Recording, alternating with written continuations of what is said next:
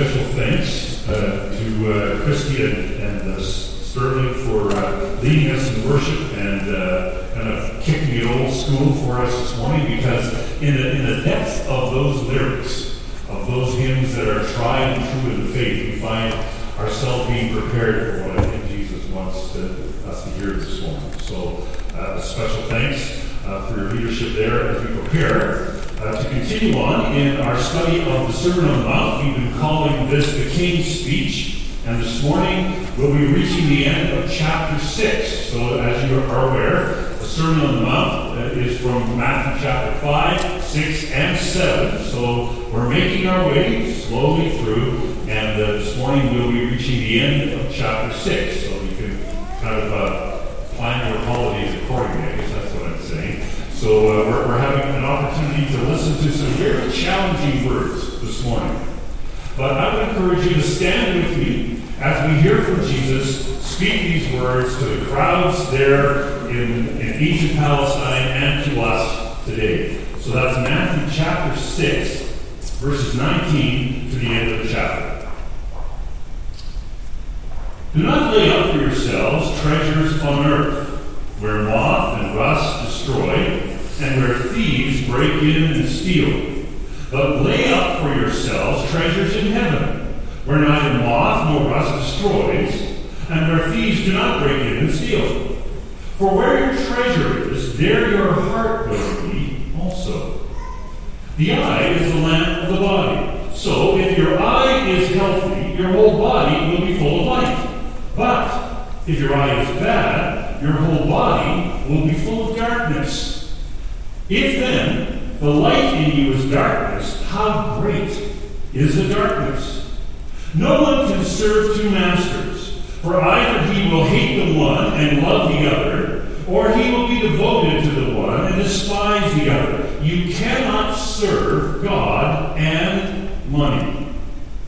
Therefore, I tell you, do not be anxious about your life, what you will eat or what you will drink, nor about your body what you will put on. Is not life more than food, and the body more than clothing? Look at the birds of the air. They neither sow nor reap nor gather into barns, and yet your heavenly Father feeds them. Are you not of more value than they? And which of you by being anxious can add a single hour to his span of life?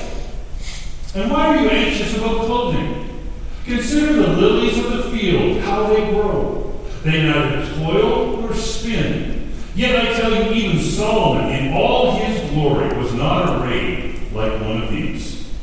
But if God so clothes the grass of the field, which today is alive and tomorrow is thrown into the oven, will he not much more clothe you, O you little faith? Therefore, do not be anxious, saying, what shall we eat? Or what shall we drink? Or what shall we wear?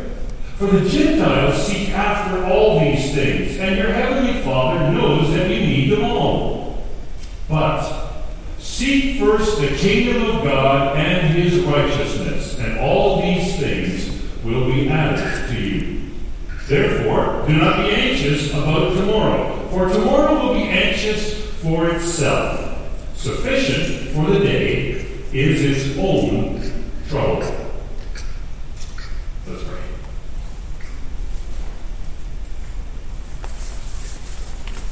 Lord, we come to you this morning thanking you for your overwhelming generosity to us.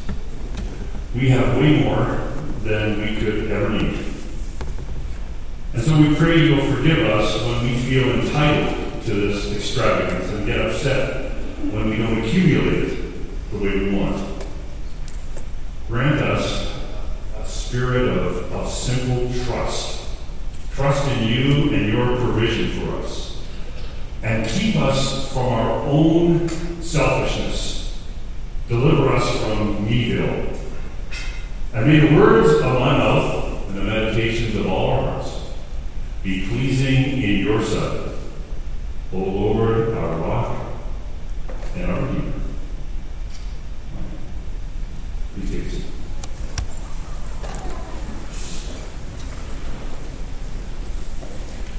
Well, you heard that scripture reading just a few moments ago, talking about our possessions and the need that we normally have of being anxious over all of those, and how Jesus takes us to task for our trust in riches. And maybe you are wondering what's going to be coming next. Maybe some of you are nervously kind of holding on to your wallets and clutching your purses, thinking that maybe before the service is over, we're going to have you bring all of your credit cards over here and burn them in a bonfire. Let me assure you that will not happen. So as you make a mess of the carpet, and it's environmentally unfriendly. So we won't be doing anything like that, but I do think we need to give Jesus full voice here. In the warning that he offers to us about how connected and how dedicated we tend to be to stuff, our stuff, possessions, things that are here today and may not be here tomorrow. And so Jesus wants us to be aware of how fleeting these possessions can be, the aspects of life that we seem to spend so much time thinking about. Now, the funny thing is, by the time we're done this text, we realize that Jesus isn't so much against stuff, or even our stuff. It's our attitude toward our stuff. And whether we are able to, in complete trust of God, allow our lives to be led by him and allow him to provide, or whether we're just kind of in a tight-fisted, white-knuckled way, hanging on to all those things that we think are important, but in the end are not. Because in the end, let's face it, it's all stuff. I ordered a pair of sunglasses online a little while ago because I wanted a pair of sunglasses that I could keep in my truck. And so just this week, I received an email from the provider thanking me for my order, telling me that my sunglasses would be here soon, and giving me lengthy instructions as to how I'm supposed to care for these sunglasses. And a lot of those instructions make perfect sense to me, because they gave me instructions as to how I was supposed to clean these glasses, what I was supposed to use as I cleaned them, and what I wasn't supposed to use. Apparently, if you have a stain in your sunglasses, you're not supposed to use a nail. I get it. That makes perfect sense. But there were parts of the instructions that didn't make sense to me. Because instruction number 2 said, these sunglasses should not be in sustained periods of sunlight. Sunglasses. Instruction number 3, it is inadvisable that you wear these glasses while driving in traffic. I bought these sunglasses to drive in my truck. And so basically, according to that, what they're saying is these sunglasses are good when it's dark out and there's no traffic. Hardly satisfying for a pair of sunglasses, but that's stuff, right? The very moment you put your faith in stuff, it will let you down. And so this is what Jesus is trying to tell us in this rather lengthy portion of his Sermon on the Mount. A lot of stuff here. It'd be very easy for us to get quite confused and lost. So let me try to break it down for you a little bit. If you can understand 2 words, you can probably follow what Jesus is trying to say here. And these 2 words are pretty simple. First one is if, and the second one is then. So the first part of this text, from verses 19 to 24, that's the if part. If we get these 3 things that Jesus says, then we're able to look towards the second part of the text, which is the then portion. And there's 3 of those as well. So if we get those first 3 things right, then we're able to get the second 3 things right. It follows in a particular order. There is logic, there is rationale behind all of that. And in each one of these three instances of the if, we find that Jesus is supplying us with a choice. And so, if you're ready for this, we'll start with the if parts. Each of these three requires us to make a choice. And Jesus starts by saying, if our focus is on the ultimate rather than on the immediate. Now, he doesn't exactly say it that way. Here's how he says it. Therefore, I tell you, verse 19, sorry.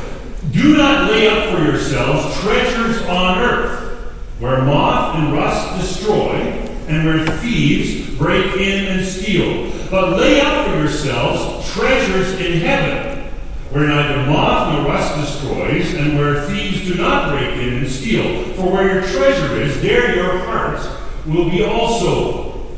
So the first choice we have to make, and if we make this choice in the right way, we're on the right road. But that choice that we need to make, that first one, is between heaven and earth.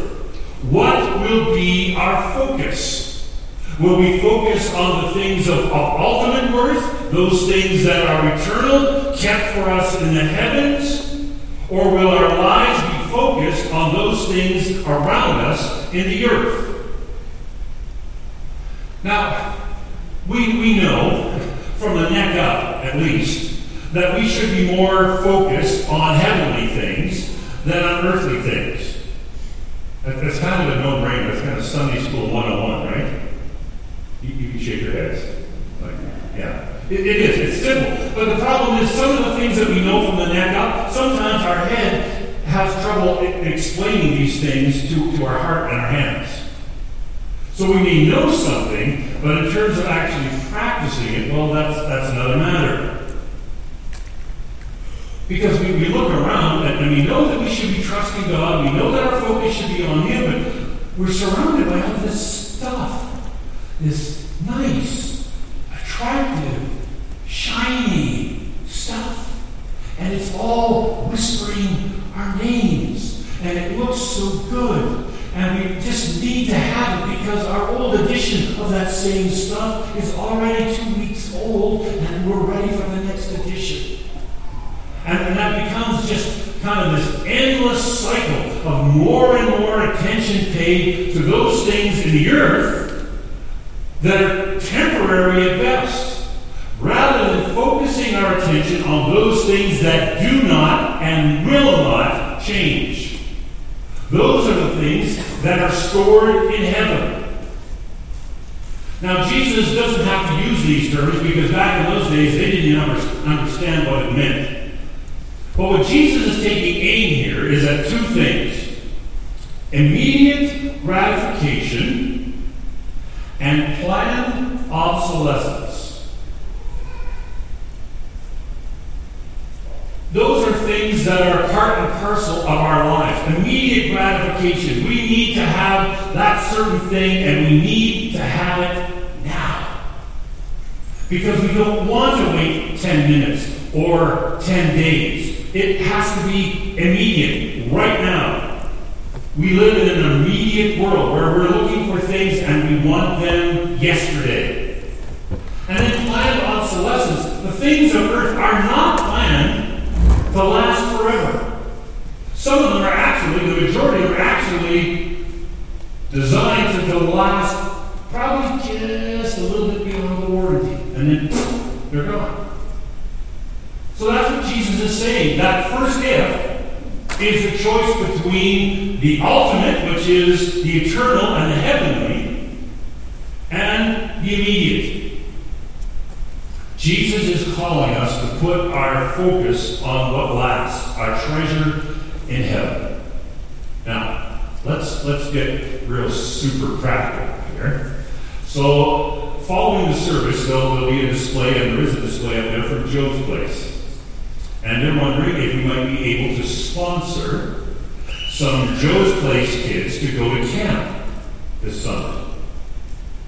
Now, if you decide to sponsor some kids to camp, it will cost you money.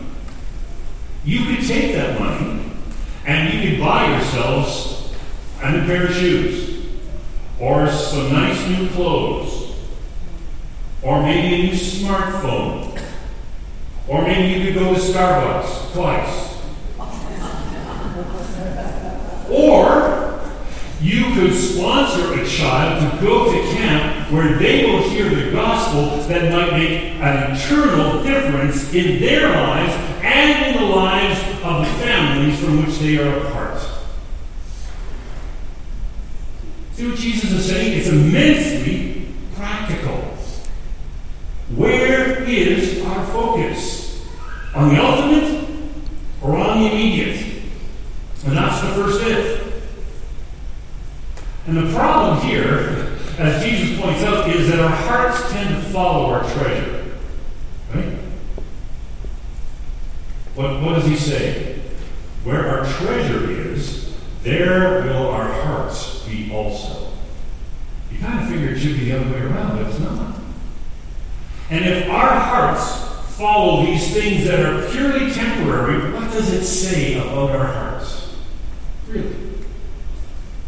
So that first choice is between the ultimate and the immediate. And that leads us to the second if, our second choice. And that is if our perspective is always generous rather than always envious. Jesus puts it this way. The eye is the lamp of the body. So if your eye is healthy, your whole body will be full of light.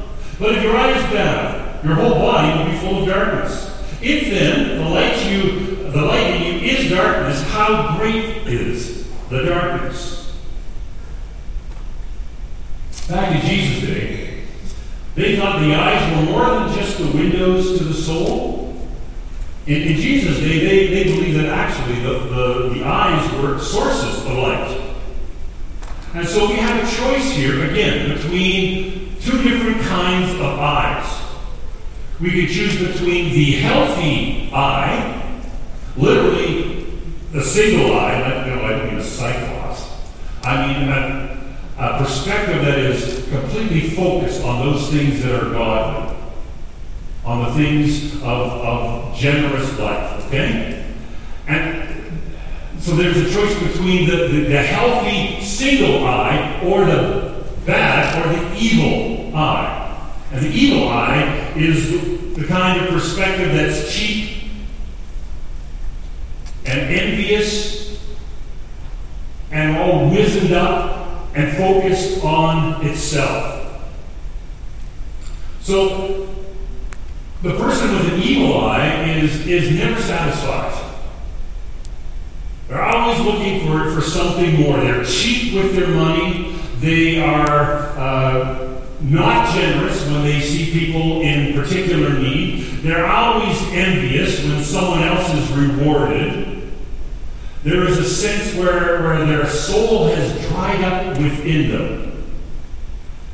And I guess what Jesus is saying is if you are stingy towards other people, chances are that's a reflection of how you relate to God. So he's talking about a perspective that is open and helpful and generous. So if we have a healthy or a single eye, that means that when we see people who are in need, we move to meet that need. And when people around us are rewarded and are successful, we congratulate them. We rejoice with them. Instead of always thinking what's in it for us. So the question comes now, how do you test your eyes? How do you know whether you've got a healthy eye or an evil eye? Well, here's a potential eye test. So, something bad happens to someone else. Is your first thought, wow, that could have been me? Chances are, you have an evil eye. Or if you see someone who is rewarded and blessed and successful, is your first thought that should have been me? See? Every reaction to the evil eye is self-centered. Like, that could have been me, or that should have been me. The focus is always on ourselves. And what Jesus is saying is that you need to make a choice to live generously, with open hands, with a desire to be compassionate with those who need help, an ability to rejoice with those who are successful and have received the blessing of God. And so now we're ready for the third. And that is, if we're serving or ready to serve the Lord rather than loonies. I have to alliterate. So loonies, I don't mean like a weird boss at work. I mean money. So that we're going to serve the Lord rather than money. This is how Jesus says it. No one can serve two masters. For either he will hate the one and love the other, or he will be devoted to the one and despise the other. You cannot serve God and money. So let's kind of unpack where we've been so far. So the first if is about our priorities. Okay? About the ultimate rather than the immediate. The second if is about our perspective. Whether it is a healthy eye or an evil eye. Now the third if has to do with power. Who has power in our lives? Who is it that calls the shots? Is it God or is it money? And Jesus says it can't be both at the same time. It's either or. Do we serve the Lord or do we serve money? Now let's kind of make this practical again. We've already been talking about camp, so let's imagine this scenario. You would like to work at Bible camp this summer, but someone who will remain unnameless has gained the funding for summer students in Bible camps. And so if you decide to go work at camp, that means you're going to take a bit of a wash in terms of your financial support. So you're very tempted then to go get a job somewhere else, anywhere else, because you'll make more money there than if you were at camp where you think God wants you to be, but it's just not paying well enough. What do? What do you choose? Who has the power? Are you serving God or are you serving money? Now, the weirdest thing happened to me this week. I was in the midst of writing this sermon, and I get this Facebook message from Stu Wallace.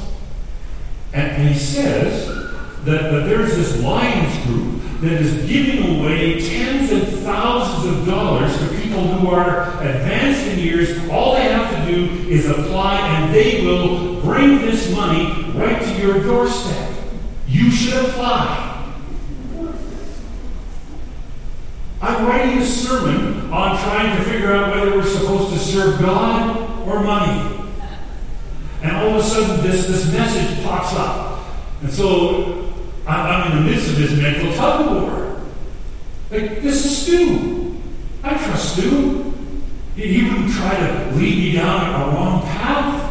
And so the message came back saying, well, all you need to do is tell us your full name and your address and your birth date. And as this is kind of rolling down the screen, I'm wondering,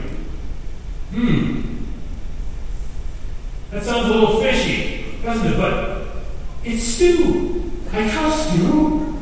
He wouldn't take me down the wrong path.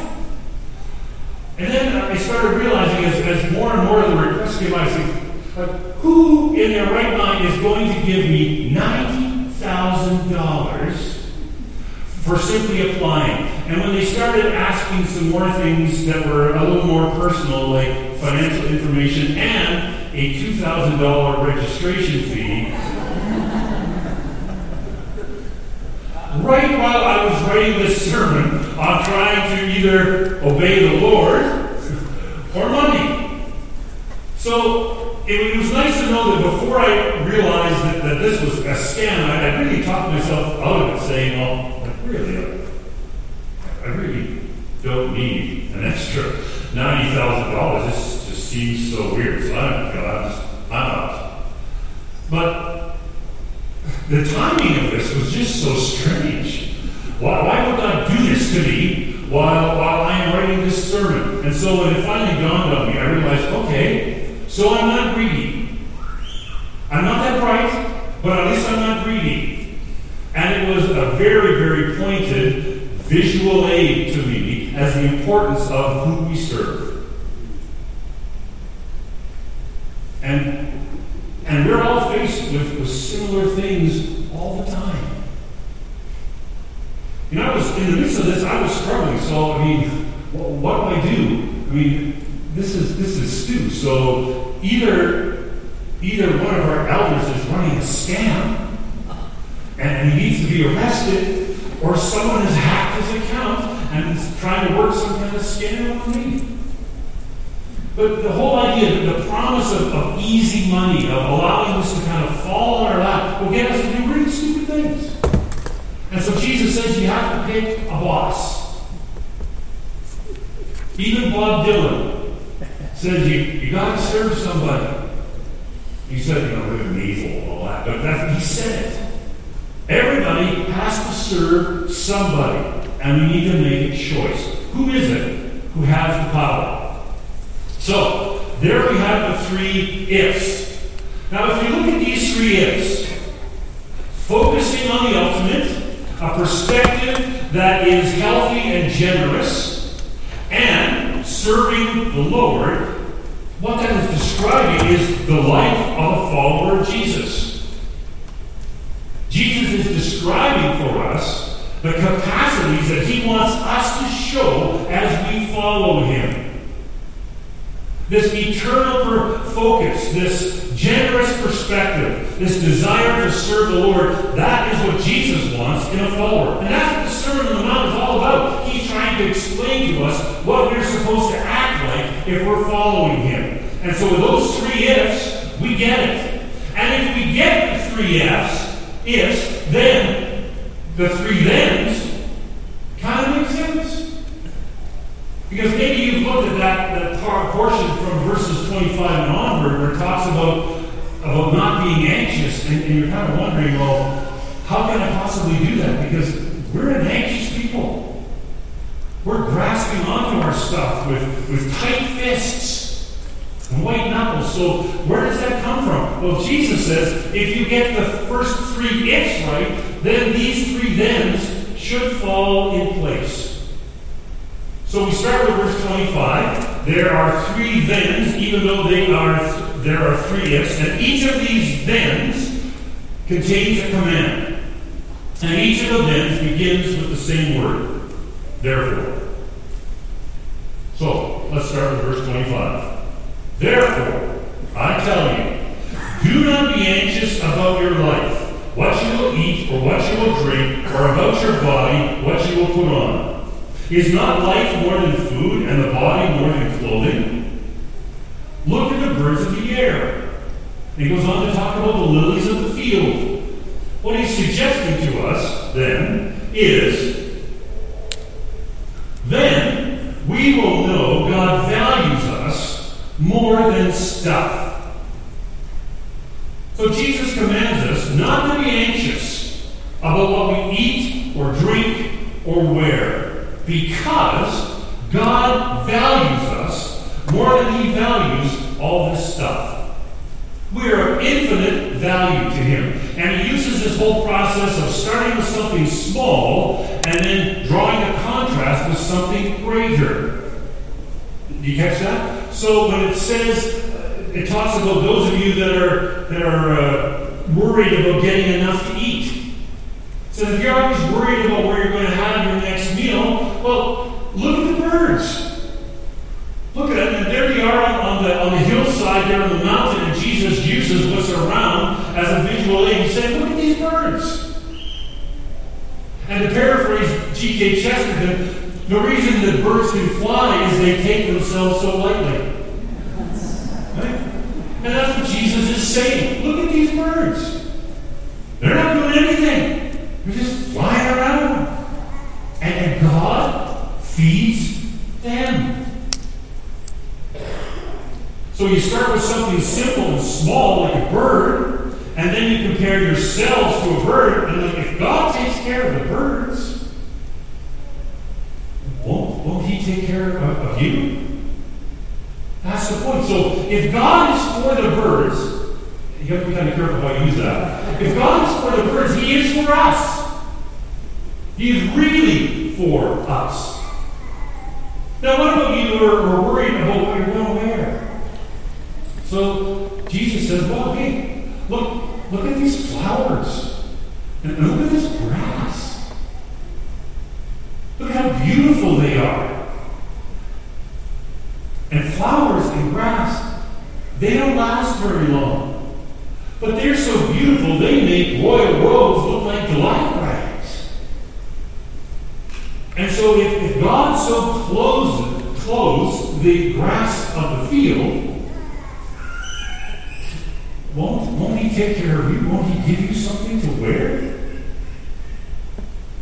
So if God does care for the grass when it goes up in smoke, and again, in Canada these days, when you talk about grass going up in smoke, you got to be kind of careful. You have to explain yourself, if you know what I mean. So when this grass goes up in smoke, and God still cares for it, even though it's thrown in the oven, will He not clothe us? That's what He's saying. So we need to be aware of the fact that in God's sight we are valuable. He loves us. We're of extreme and ultimate value to Him. So now we're ready for the second then. Therefore, do not be anxious, saying, what shall we eat, or what shall we drink, or what shall we wear? For the Gentiles seek after all these things, and your heavenly Father knows that you need them all. But seek first the kingdom of God and His righteousness, and all these things will be added to you. The second then is that then we will live like God's children. If we are preoccupied with what we eat and drink and wear, we are no different from those people who don't even know God exists or don't even care. That's why Jesus contrasts our attitude with that of the Gentiles or the pagans. Pagans are the ones that are supposed to worry about this sort of stuff, not those of us who are children of the Heavenly Father. So by our undue concern for our possessions and those very things that are daily necessities, if we're so upset and concerned about those, there is no difference from that kind of attitude than the attitude of our pagan neighbors who curse the name of Jesus. Jesus is saying if you trust Him to supply these basic necessities of life, then you show that you are trusting your Father, and your Father knows you need this stuff. He's not trying to hold out on you. He's not trying to make you squirm. He loves us. We're His kids. And He wants to provide for us. And so He wants us to trust Him for these basic necessities. And if we seek first His kingdom and His righteousness, these things, all these things, will be given to us. Now, I'm guessing that in some of your fertile minds, there is this question. Okay, so God here seems to be promising that if we trust Him, we will never be hungry and we will never be naked. What about those people who are God-fearing Christ followers who are either hungry or naked?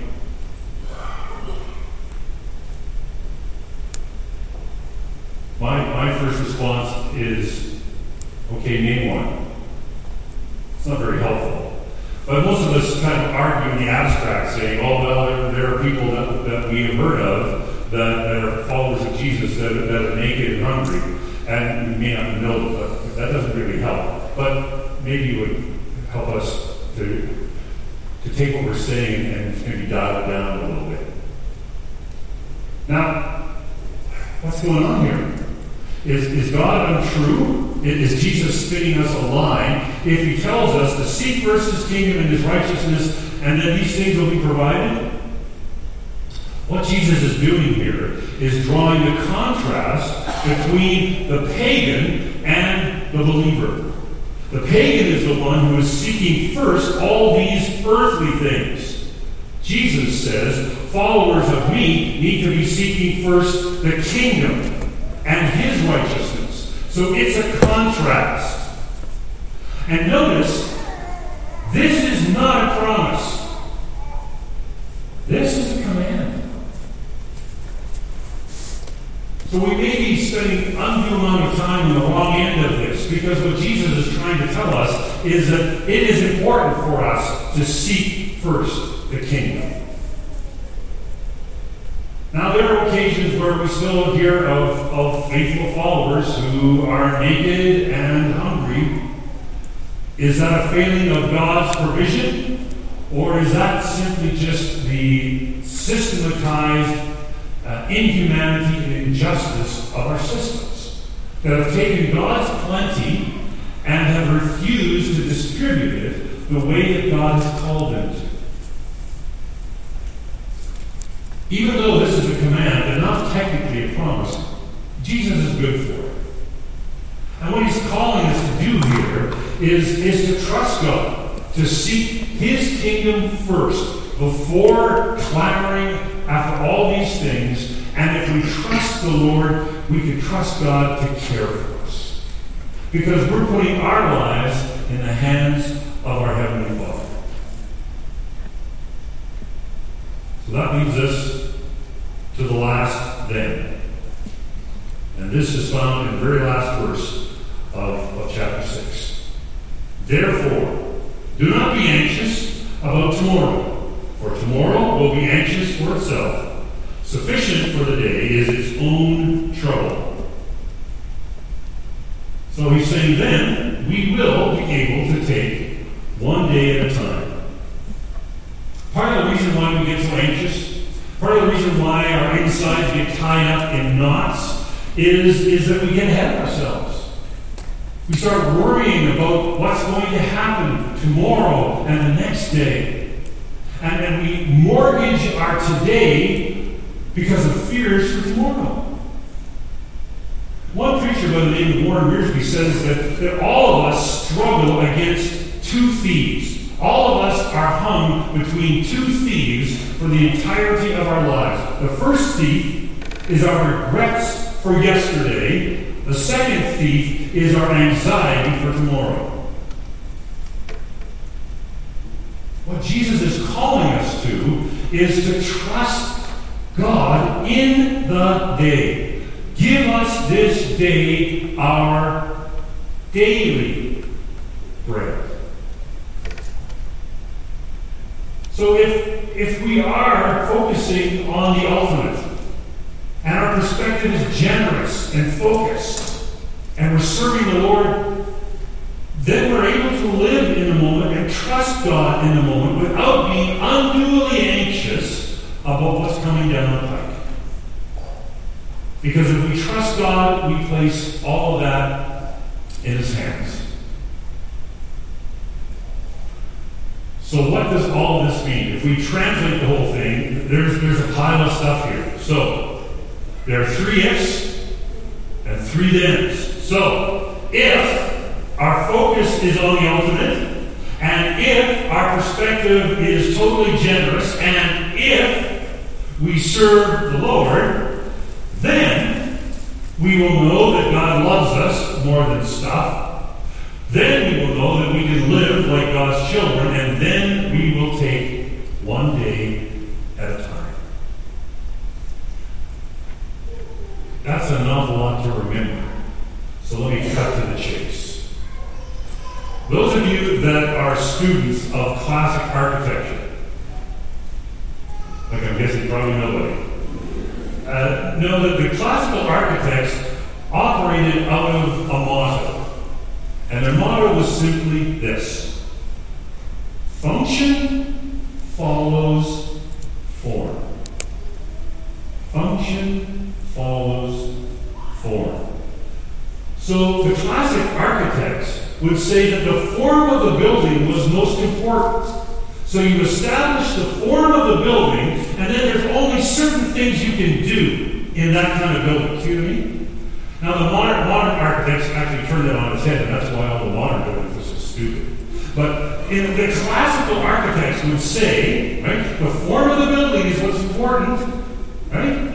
And then the function that you do within that building is dictated by the form of the building itself.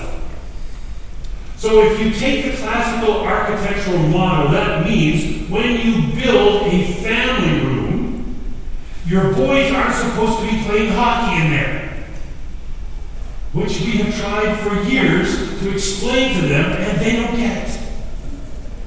See, that's what. So all that to say is that what Jesus is saying is very similar to this, and that is function follows focus. What is primary is our focus. What is primary are those three ifs. And if we get the focus correct, then what follows is how we do life. You see, the function is able to follow that focus. And if we focus on Jesus, if we focus on our Heavenly Father, and He is empowering us to live the kind of life He's calling us to, then doing these things, not being anxious about our possessions and our stuff, but trusting Him in the day for His provision, that just kind of tends to fall into place. That's all Jesus is trying to say as He speaks to them in that day, and He speaks to us in ours. If our focus, if our trust is in God, that will show in how we do life. That will show in how we function, especially how we function in relation to all our stuff. Maybe the hymn writer said it better than this. And he said, turn your eyes upon Jesus. Look full in His wonderful face. And the things of earth will grow strangely dim in the light of His glory and grace.